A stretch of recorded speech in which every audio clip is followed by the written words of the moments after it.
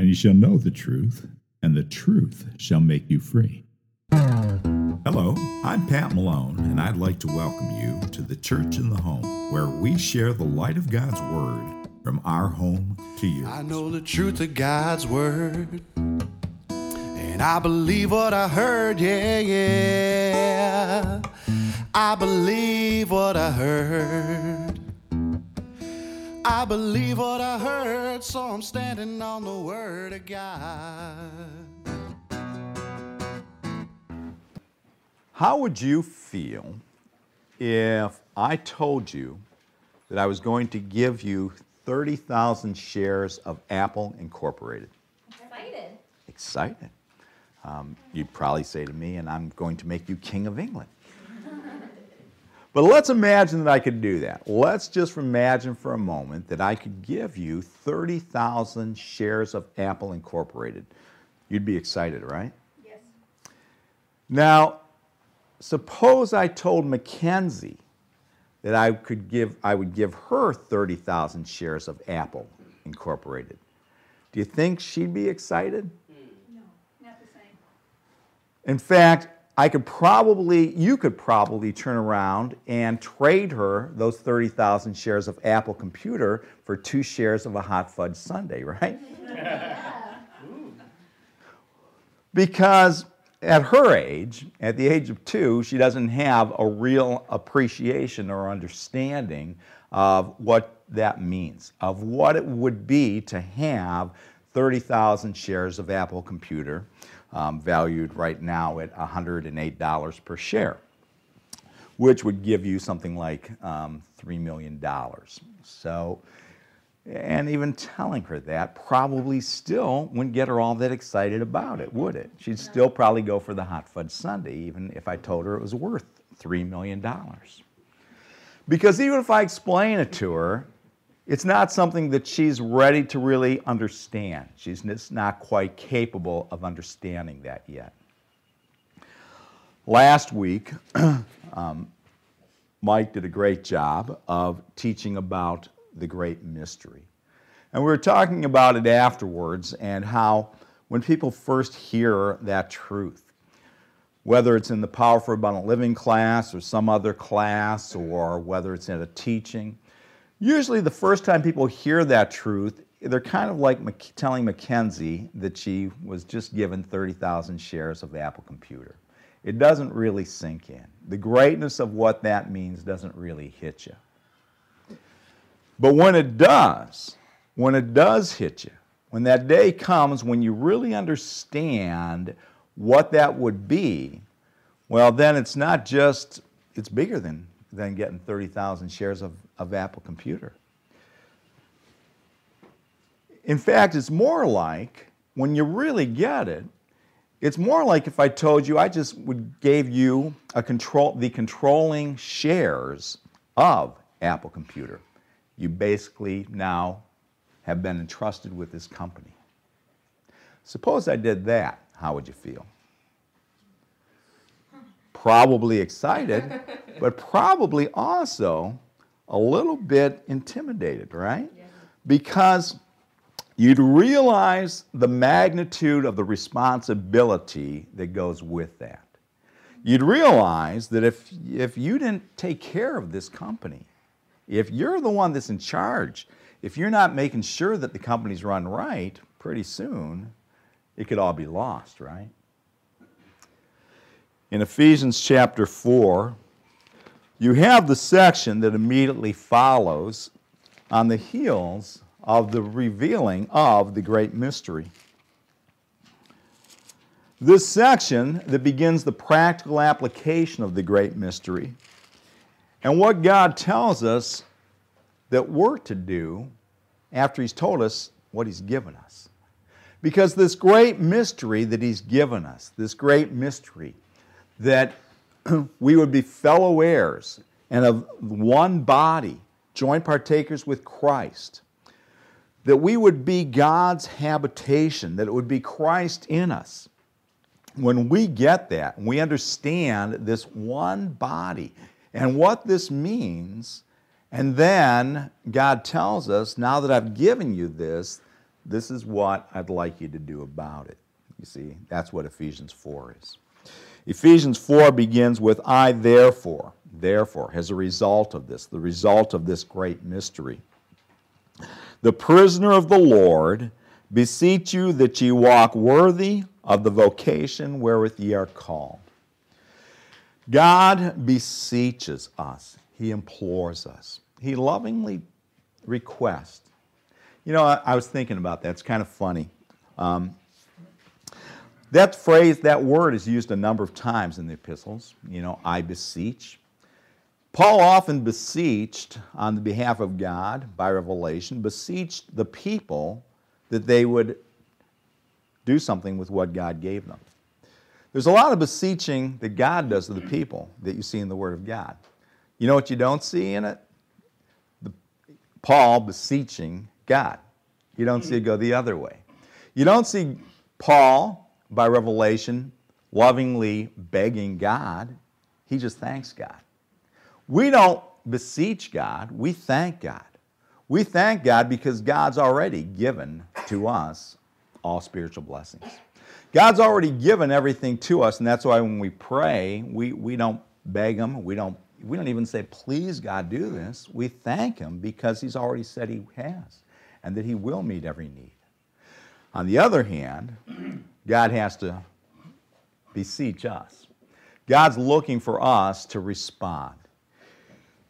He's given us something so big, so great, and now He beseeches us that we would walk worthy of it, that we would not just let it go to waste, that we would take care of what He has entrusted us with, because God has entrusted us with this great mystery. God's made us stewards, it says, of the mysteries of God. Stewards. A steward's one that's entrusted with something. A steward of a household. He's entrusted with the running of that household. And if you were given the controlling interest of Apple Computer, you'd be the steward of that. Now, you might hire somebody to be your steward over it, but you'd have to make sure that that was properly taken care of. God requests that we properly take care of what He's given to us with this great mystery. And then He goes on to tell us specifically how that's done. How do we take care of that? In verse 2, this worthy walk is described. With all lowliness and meekness, with long-suffering, forbearing one another in love, endeavoring to keep the unity of the Spirit in the bond of peace. That is the worthy walk. It is how we walk worthy of what God's given us. It's a walk of balance, a balance between what we've been given and what we do with it, a balance between the doctrine and the practical application of that doctrine. God wants us to walk in balance. Some people, they know a lot, but they don't live a lot.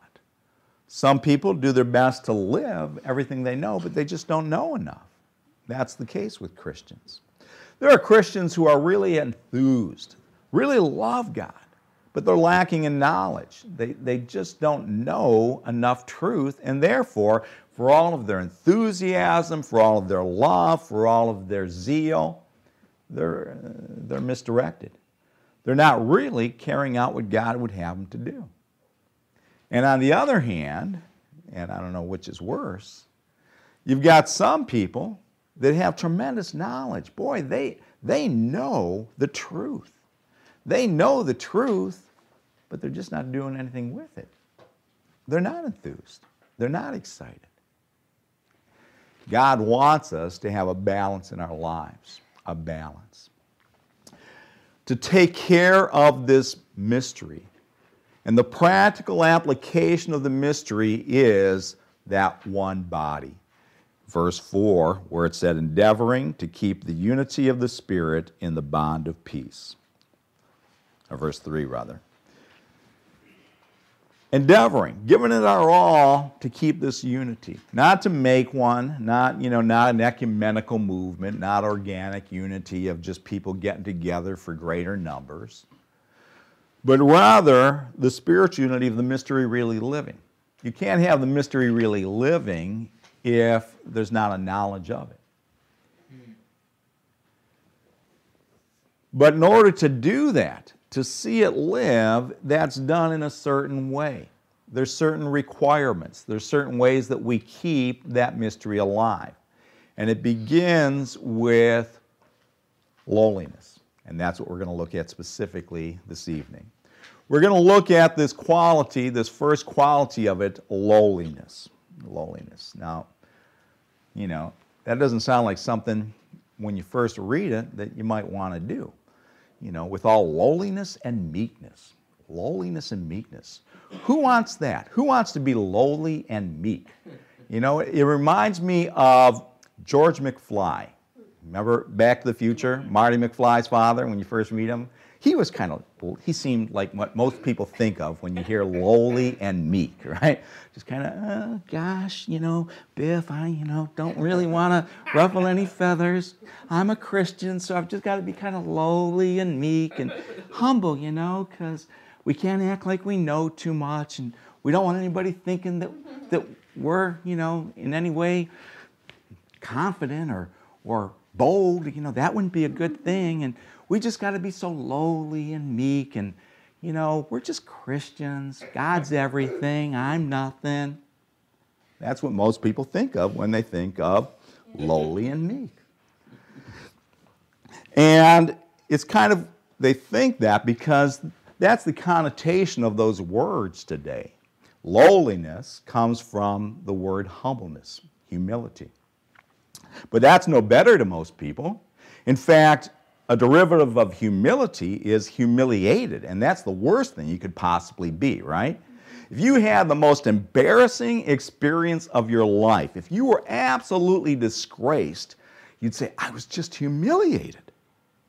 Who wants to be humiliated? I don't want to be humiliated. But that comes from humility, the word. You see, we have to understand these words once again according to their biblical usage, not current. We have to understand what it means to be humble, to be lowly, according to God's word. I'll give you the Greek word, just so you can impress people that you know a Greek word. I'll give it to you so that you understand what this word does mean. It comes from the Greek word, and I'll probably mispronounce this, although now you can actually click on a word and have somebody else say it, and I listened to it like 4 times to try to get this right, but I probably still won't get it right. Tape, I'm sure I did that wrong already. Tape no phronose, sune, okay. Tape no phrasune. That's just the way the guy did it. I won't even bother spelling it to you because it's got about, 30 letters in it. But this word is translated humiliation of mind. It's translated humbleness of mind, humility of mind, lowliness, and lowliness of mind. Okay? So it's used 7 times, translated in that manner. Look at Philippians chapter 2, and we'll see one of the other places where this same word is used. Philippians chapter 2, and verse 3. Let nothing be done through strife or vainglory, but in lowliness of mind. That's that same word that was just lowliness back in Ephesians, and in other places it's translated again, humility or humbleness of mind. In lowliness of mind, let each esteem other better than themselves. Okay, still a little confusing there. Still kind of sounds like I've got to think that I'm nothing. I've got to think that I'm unimportant because in lowliness of mind, I should esteem other better than myself. You might misunderstand that. You might think that what that means is you've got to consider that you are inferior to everybody that you meet. Is that what it kind of sounds like? Let each esteem themselves lower than everybody else, others better than themselves. So to be a Christian, you have to have an inferiority complex. You've got to believe that everybody else is better than you. Sounds like we're back with George McFly, right? Yeah.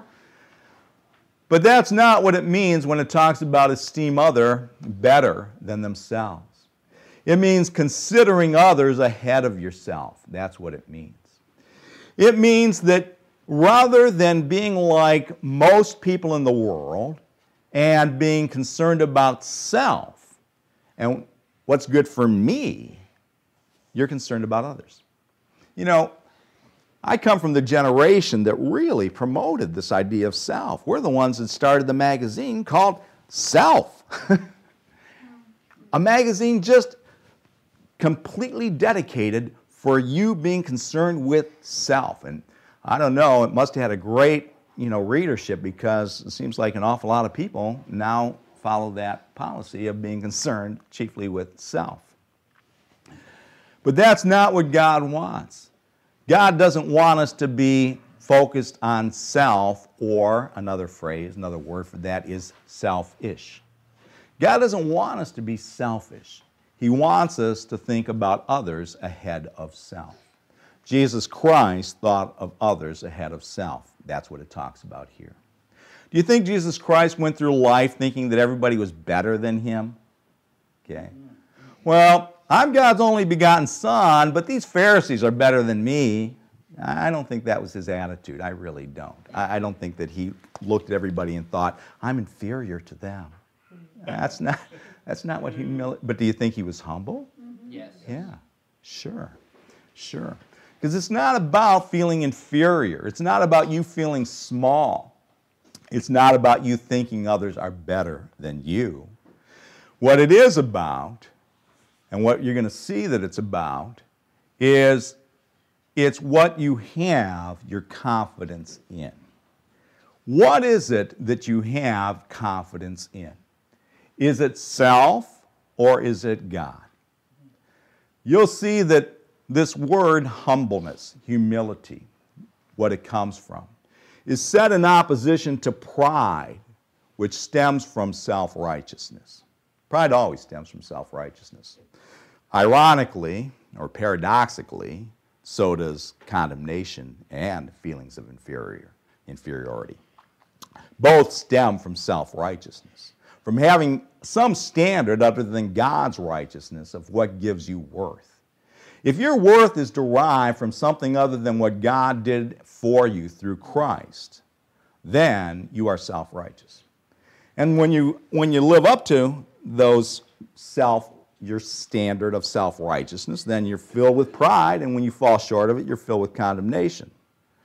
But both are irrelevant, because our standard should not be our own righteousness, but what God did for us. Look at 1 Peter chapter 5.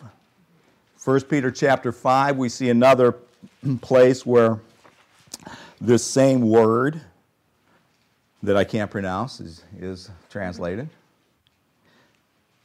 In 1 Peter chapter 5, we'll pick it up to get the context in verse 5. Likewise, ye younger, submit yourselves unto the elder. Yea, all of you be subject one to another, and be clothed with humility. Humility. For God resisteth the proud, and giveth grace unto the humble. Humble yourselves, therefore, under the mighty hand of God, that he may exalt you in due time, casting all your care upon him, for he careth for you. Be sober, be vigilant, because your adversary the devil, as a roaring lion, walketh about, seeking whom he may devour. Whom resist steadfast in the faith, knowing that the same afflictions are accomplished in your brethren that are in the world. Now, I read that far for you to see the context of those last couple of verses. Those last couple of verses about how we don't let our adversary, the roaring lion, get us. Because where it begins with is humbling ourselves unto God. God resists the proud, it says, and gives grace to the what? Humble. It's either pride or humility. Pride or humility. You can read a lot about pride in Proverbs. That's got a lot about the proud in it. And if you do, you'll pretty quickly get the idea that this is not a good thing. That kind of pride, again, understand it in its context. You know, is it wrong? Well, I'm proud that I graduated from college. Oh, I can't be proud that I did. No, that's not what it's talking about. Pride, again, what? But if you take that degree and that becomes your basis for your worth, now you have crossed a line. Do you understand that? Mm-hmm. It's one thing to be proud of your accomplishment. It's another thing to make your accomplishment your measure of worth. That's a whole different category. We'll get there. Look at Proverbs. We'll look at one verse that talks about it. Proverbs chapter 29.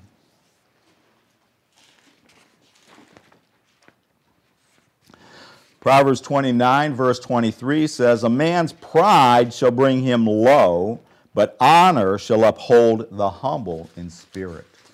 A man's pride will bring him low. That's ironic, isn't it? We were talking about lowliness, okay? But it's pride that actually brings you to a low estate, truly a low estate. Pride. It's pride. When you are proud and prideful against God and against the knowledge of God, when you think you know more than God, then you've got a problem. That's what pride is. When you think, and boy, there's sure a lot of people nowadays that do think they know more than God. Oh, God, who believes that? Oh, the Bible, why? You believe that? Yeah, I do. And you know what? I think I'm the wiser for doing it. If I'm right, then you're in big trouble. If you're right, what the hell's the difference? Excuse my... Right? If you're right and this ends and I'm just dust in the ground, it didn't hurt me any by believing in God, right? But on the other hand, if you could have had eternal life and instead you're just dust in the ground, you've been pretty foolish, right? Yes. Sure. It was Rufus Mosley that, talked about, we're having such a great time going to heaven. If heaven wasn't there, we wouldn't care because we had such a great time going. That's the reality of it. Nothing beats the Word of God. Nothing beats it, just on its own merit, just on it right now. If there was nothing more than living now, the peace that it brings, the joy that it brings, the fulfillment that it brings, all that God's Word brings to an individual, if that was the end of the story, man, you still had it made. And every clown that doesn't believe the book but's got some alternative of how to have peace and joy and prosperity and success in life, it's all principles that are stolen from God's Word anyway. So they get everything but the eternal life. Or they don't know and operate any of it, and they just live miserably. Look at Luke chapter 14. Luke chapter 14.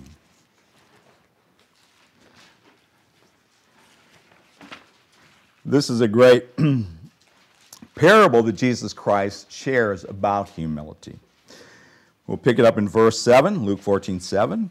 "And he put forth a parable to those that were bidden, when he marked how they chose out the chief rooms, saying unto them, When thou art bidden of any man to a wedding, sit not down in the highest room." Okay, so the way that weddings were then, you had separate rooms. Instead of like tables, and if you were at the head table, that was really, nowadays that's cool, except I know head tables are kind of disappearing. But, where you are in position 2, like the bridal party kind of still designates some degree of how important you are. Well, that's how these rooms were. They had different rooms. And, what room you were at, boy, that seat determined how important you were. So he's telling them, when you come to a wedding, don't go to the highest room. Don't assume that, you've been given the spot of honor here. "Lest a more honorable man than thou be bidden of him, and he that bade thee and him come and say to thee," hey, Dylan, I hate to say this, but you kind of move and let him take, your place. No, a little farther down. A little farther down. That'd be pretty embarrassing, right? Well, that's what he's telling them. Don't do that. That's not a good idea. Don't think that you're the most important. Go down to the lowest one, he says. "When thou art bidden," verse 10, "go and sit down in the lowest room, that when he that bade thee cometh, he may say unto thee, Friend, go up higher. Then thou shalt have worship in the presence of them that sit at meat with thee. You'd rather be that situation, right? You'd rather just, I'm just going to, oh, no, what, are you kidding me? You're my guest of honor. Come and sit right next to me. That's what you want. Verse 11, For whosoever exalteth himself shall be abased, and he that humbleth himself shall be exalted. There's a great principle.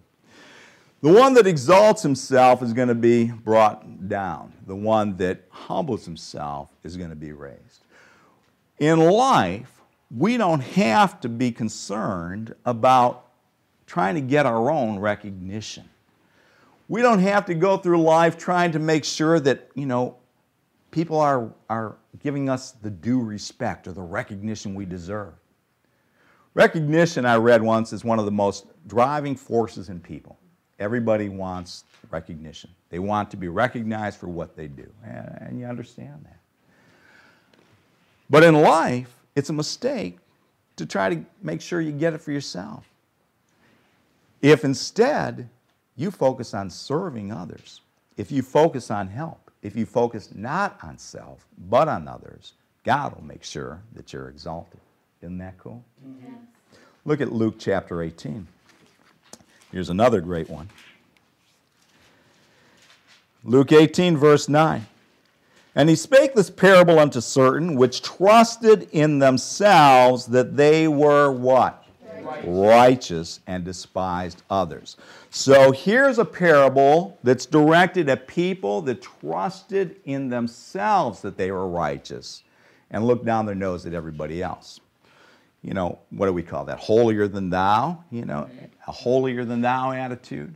That they thought that they were so good, that they were so right.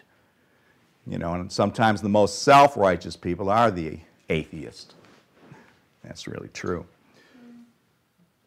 But boy, those people that were like that, he's talking to them. Verse 10. 2 men went up into the temple to pray, the one a Pharisee and the other a publican. Not a Republican, a publican. Okay. Tax collector. They were about as well liked. They were even, believe it or not, they were even more despised then than they are now. The Pharisee stood and prayed thus with himself. This is how the Pharisee prays. God, I thank thee that I am not as other men are, extortioners, unjust, or adulterers, or even as this publican.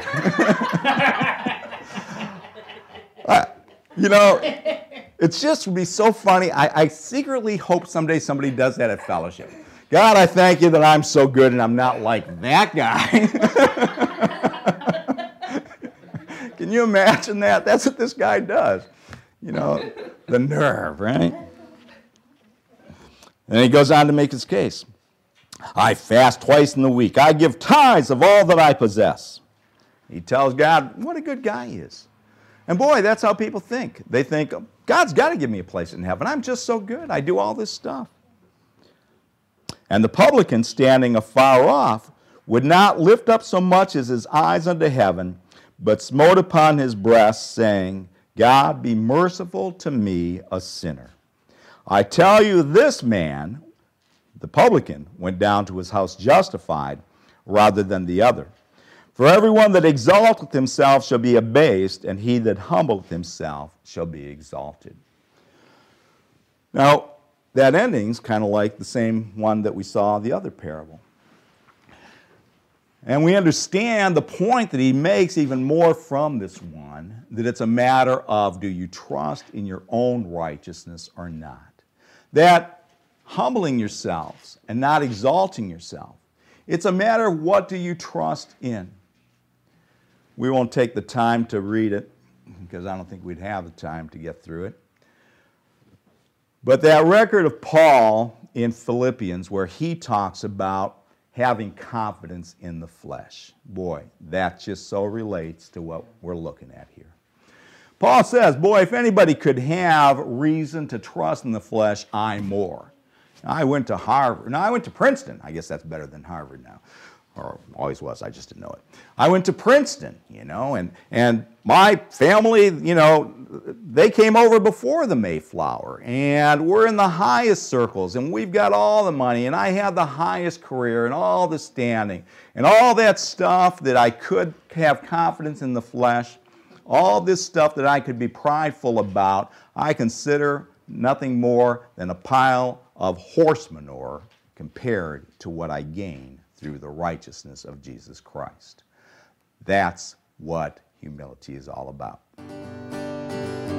You can't bring me down, the word is on my mind.